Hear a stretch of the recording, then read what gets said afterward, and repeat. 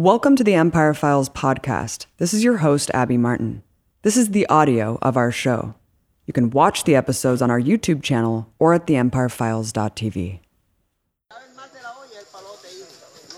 On October 5th, 2017, deep in the rainforest of Tumaco, Colombia, dozens of peasant farmers gathered to protest the Colombian police. The state forces had come to destroy their coca crops, in violation of a government agreement for gradual crop substitution. But suddenly things turned deadly, as the police opened fire on the unarmed campesinos. The gunfire continued for several minutes, as those fleeing were shot.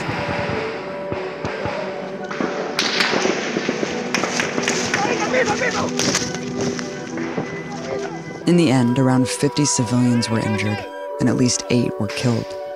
It was the largest mass killing in the country since the end of the 53-year armed conflict, a historic peace deal barely a year old.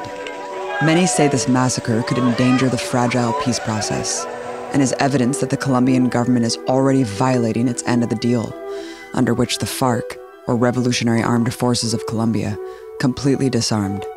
The Santos government initially denied the incident and blamed it on FARC militants, but clear evidence forced their acknowledgement of guilt. Yet none of the shooters have been arrested, and only 4 have been placed on leave. But with victims struggling and peace in jeopardy, justice delayed is justice denied. I went to Colombia 1 month after the massacre and traveled far into the jungle to uncover what the government is so desperately trying to hide. The campesinos live in the most remote farmlands that took days by air, land, and water to reach. The labyrinthine canals and waterways keeps these small villages hidden inside pristine natural beauty.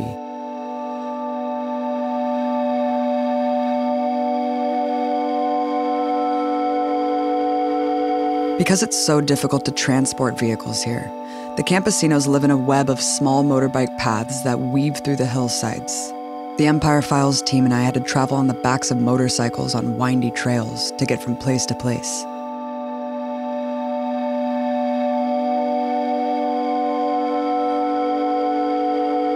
We then hiked for miles on an isolated path leading to the site of the massacre. I spoke to one of the organizers to the protests and a witness to what happened that day. Here's where it began. During the morning, we could already hear gunshots over that area. But the massacre and such began right here. And over there, here the police were deployed, and the place was full of peasants. And over there, where that log is, you could see the police. One of the policemen shot to the ground, and the ground exploded. And suddenly he pointed upward, and that was it. One of the peasants was injured. People panicked and started running. Some took refuge among these trees here. Then they started shooting from over there, from that corner there. I stayed there. When I was on the other side, you could hear bullets whistling in the air. Over that cross, one fell.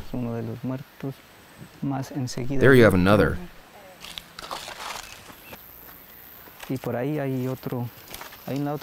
Over there you can see another cross tied. That's where another person was killed. The rest fell down that way, I think. And the police were shooting all over there toward this area. You can see some logs with gunshots. This one has an impact. On this log, one of our mates say the tree saved his life. He guarded his body like this, and he could see how dead bodies were falling. And accordingly, he was a target. They shot at him. Here you see a bullet impact. And here's another. This means that this person trying to hide was also directly shot at. You can see another gunshot in that tree. We wanted a dialogue so that we could get to an agreement with them.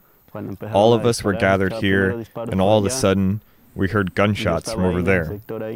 I was there. A policeman shot at me, and I started running away through this area, where you can see the cross. I turned away in that direction. When I was running, I saw this indigenous man who fell there, where the cross lays. I turned back and saw him fall. The police were just standing there and shooting at us. At that moment, I felt nothing, because I was so scared. I was in shock. I could only think of hiding, and that's what I did.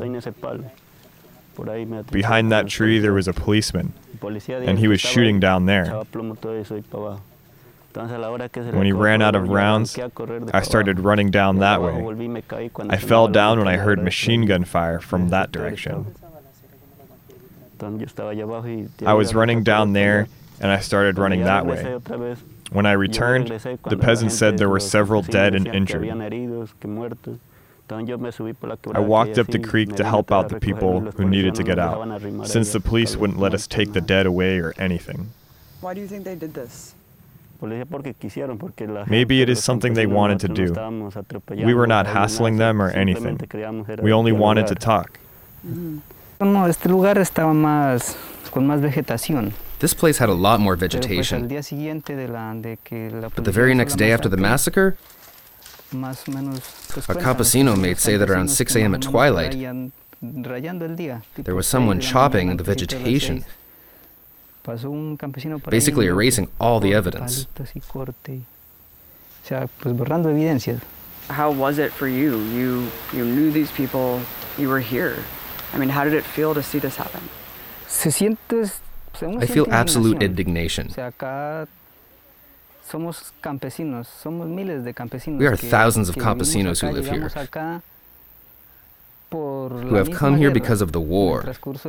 Within time, during more than 50 years of war, many people came here displaced from elsewhere because of the war. You come here in order to survive. Is there anything that you feel like you've been misrepresented about?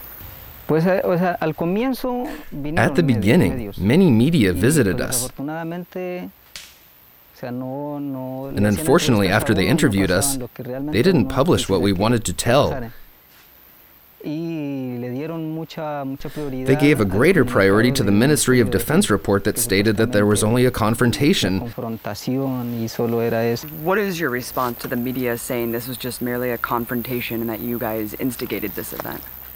3 days later, the same police chief stated in the media that he had professionals here. What can I think? Maybe this was a state order, and they didn't want the truth to come out. This is what we conclude from the events. They have given priority to the narrative of a so-called confrontation, instead of coming here and talking to the campesinos to hear their side of the story. They don't publish our version. We witnessed it here and saw how the police started shooting and killing people. Another victim took me to his house, where he fled with the others, only to face more bullets. There were many people shouting, "We are civilians," but the police would not stop firing. We could hear gunshots constantly. They did not stop. Even when I ran, there were already dead bodies here. Suddenly, I heard gunshots coming from over there. So I ran towards my home, up there that's right on the edge. I came here to wash my face, because it was very stingy from the tear gas. And then I heard more gunshots from that area. I got scared and ran towards that direction. But the dead were already up there, and we could still hear many gunshots. Shooting and shooting.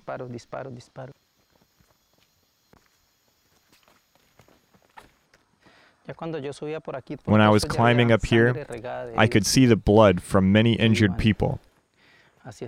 People who were going towards this area. I ran over there until I reached my house.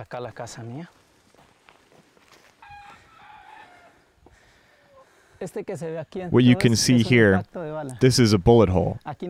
You cannot appreciate it very well here, but inside the wall was damaged. Look, here it is. Here you can see it better. And it came out this way. It entered from the other room, and it also reached here. This is the impact from that same shot. A miner sleeps here, and he was there when the shots came through. He was looking in that direction. He could have been hit. This bullet reached this area. Allegedly, it passed through here because you can see this hole. Here there was a 15-year-old boy. In this area over here, you can see another impact. These are the impacts that came from that direction. My God. There is no way you can, well, as you can see from over there are no holes going in that direction. All of the bullet holes are in this area, where the campesinos were. My wife and the boy who lived there were totally asphyxiated by the tear gas. And I told them, run towards the back, because it was much safer, since the gunshots will only hit this side. They ran. When I arrived, I stepped in to get a bag of milk for our faces, and there was a senior man, and he fell out there in front of the toilet, imploring, help me, I'm injured. He was shot twice, I think. People called him Zerpa. He was shot twice here. Then he fell on his knees saying, please help me, I'm injured, I've been hit, I'm in bad shape. Then another man came and helped him to get over there. There were a lot more people running upwards and the gunshots just would not stop. I took the bag of milk to wash the faces of others who were coming up to escape the commotion. Suddenly someone shouted, help me get this person who is injured. I turned around and there was a young man with a broken leg. I helped him with the other people so that he reached the top of the hill. And that is what I saw that day, and there was a panic from there on. I go down there every day and remember this. Even last night, I went to wash with my wife, and I sat on that stone and I started crying, remembering that I went over there to wash my face, and I heard the gunshots. I could have died right there. The young man with the broken leg he saved that day is named John Mario, a survivor who has been bedridden since the incident. I was not with that group. I was talking to a policeman, and we were discussing the football match. Colombia was playing. And I said, why are you after us? We should all be watching the football match. It was early, around 9 or 9:30 a.m. And after I said that, we left. And then a tear gas canister was dropped. And soon they started shooting. How can I explain this? First they shot rounds in this direction. Then the people panicked, wondering why there were gunshots being fired. Then the police called their people by radio and started shooting towards my side, where I was. I stumbled on top of my brother and fell to the ground. I stood up when I was about to reach the motorcycle path. I got shot. Here. I fell on the floor. But I didn't realize what happened. I only felt the vibration. I felt no pain. I dragged myself. Then after the motorbikes passed, I dragged about 4 more meters. And then I saw my leg. It was like this. But before I saw my leg, I saw an indigenous man was shot. He was hit over here, and there was blood coming out of his leg, and he fell. And then I realized I was shot too. My leg was horrible, but I kept going towards the creek. The bullet is inside of your leg. How has this experience affected you both physically and emotionally? No. One suffers a lot, you know. I used to like playing soccer a lot. It's pure boredom. Sometimes I grab a ball and play a bit with this foot. I cannot stand or anything with the other. And that's it. I spend all day lying down or sitting. I also like to play pool in the place next door. But I can't even do that anymore. State forces are here again, doing forced eradication. I mean, what do you think is going to happen here? Why do you think that they're back doing this already? No entiendo qué está haciendo el Estado. I can't understand what the state pretends to do. I don't understand their insistence. They should stop this and bring a solution for the people injured. For instance, to me. I've had no help at all. I've paid for all of this.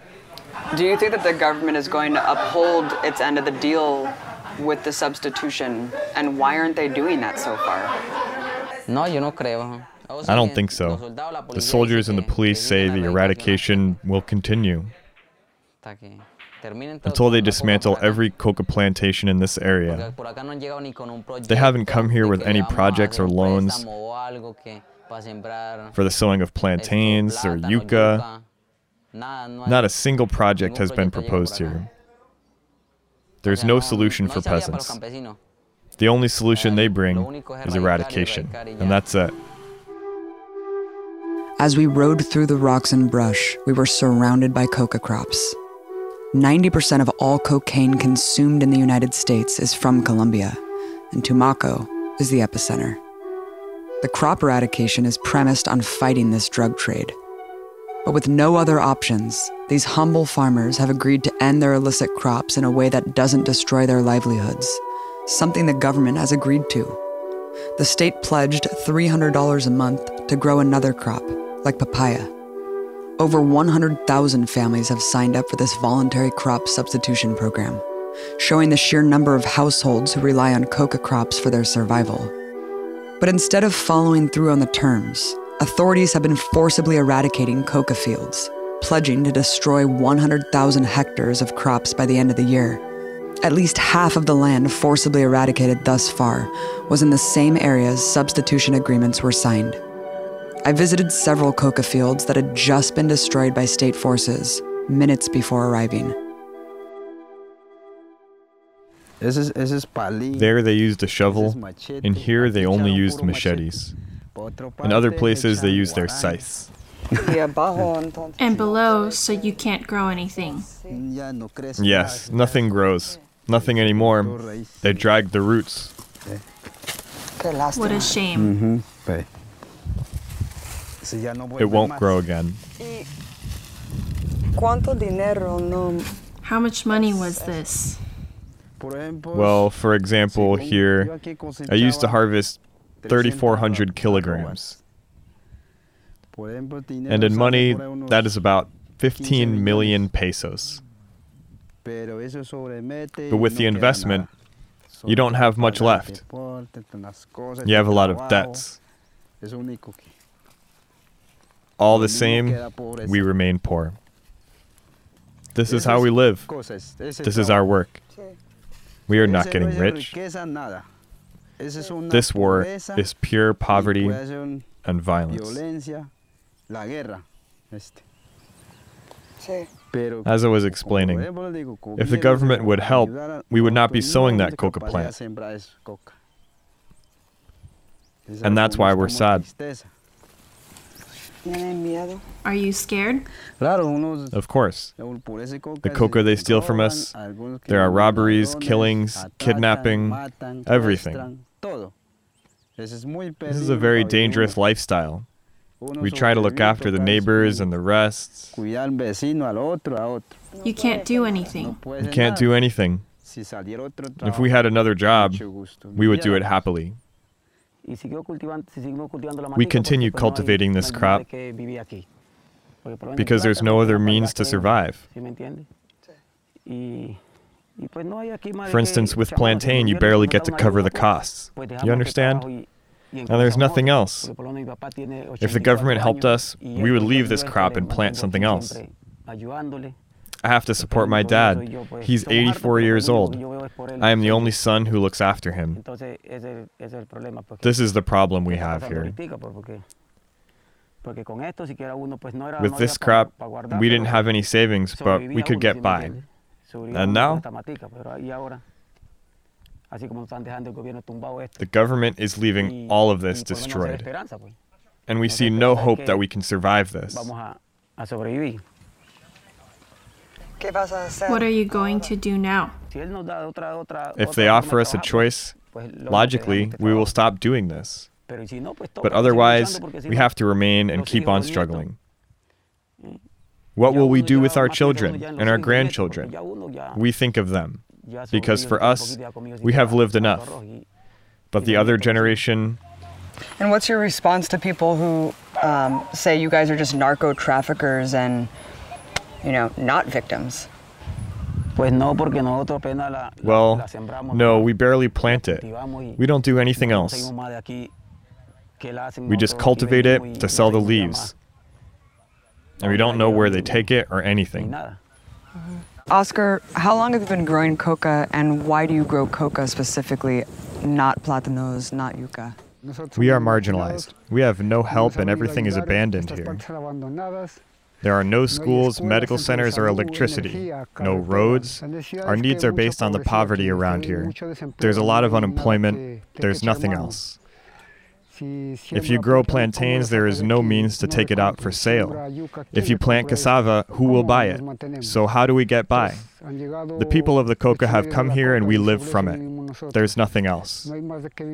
Thousands of students have no jobs. You can see mothers here with 3, 4, or 5 children studying. How do you raise them?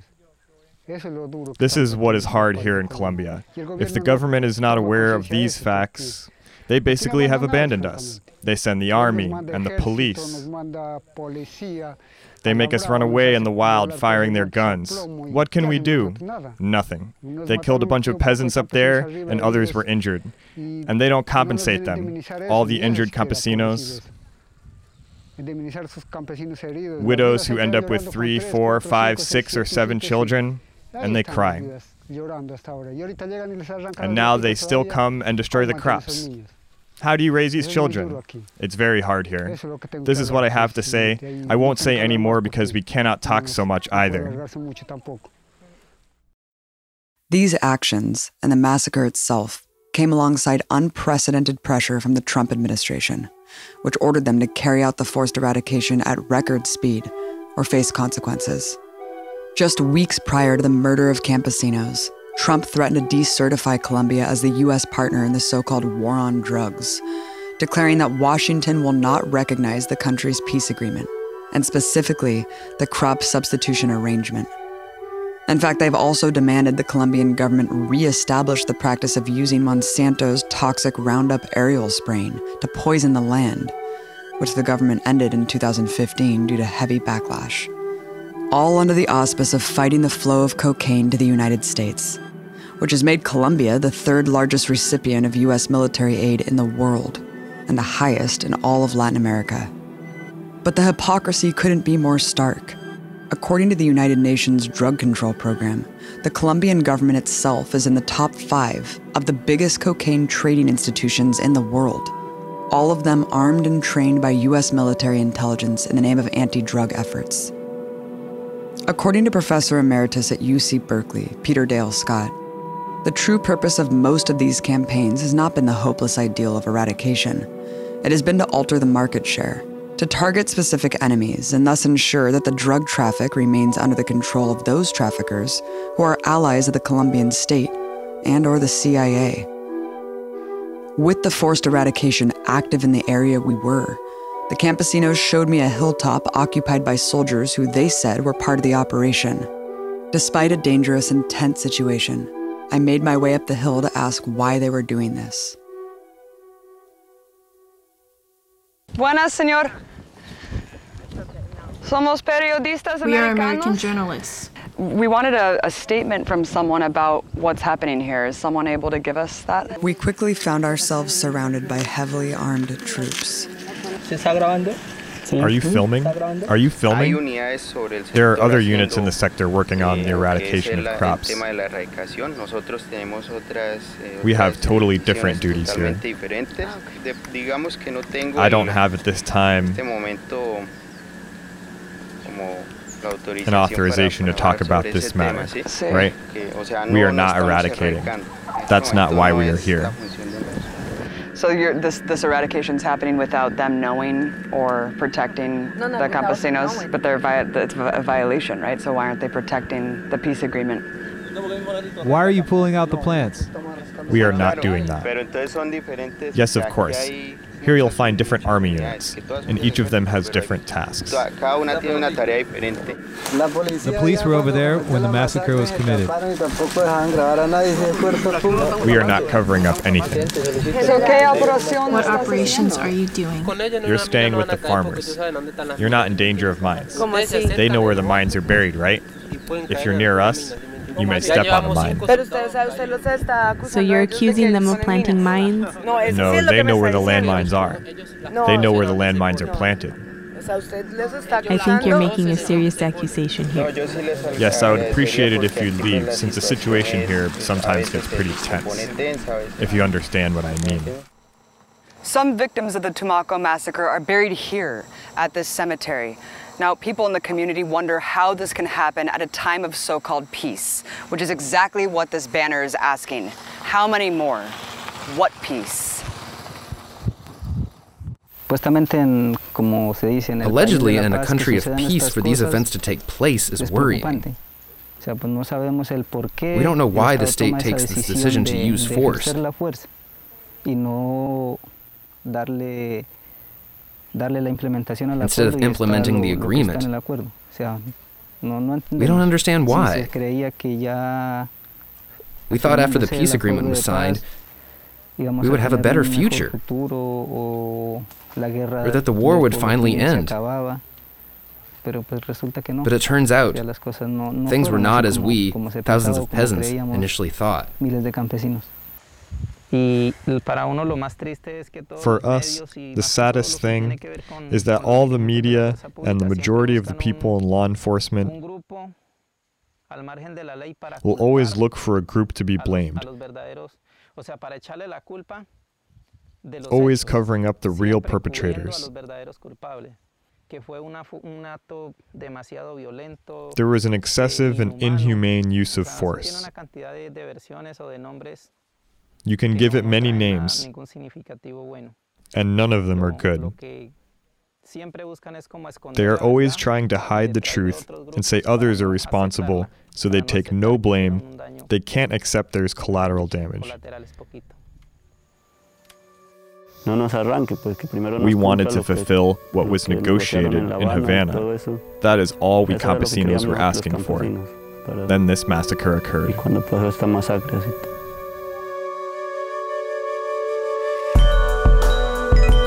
Thank you for listening to our Empire Files podcast. Help keep us independent and ad-free at patreon.com/empirefiles. And be sure to catch our newest episodes by subscribing to our YouTube channel.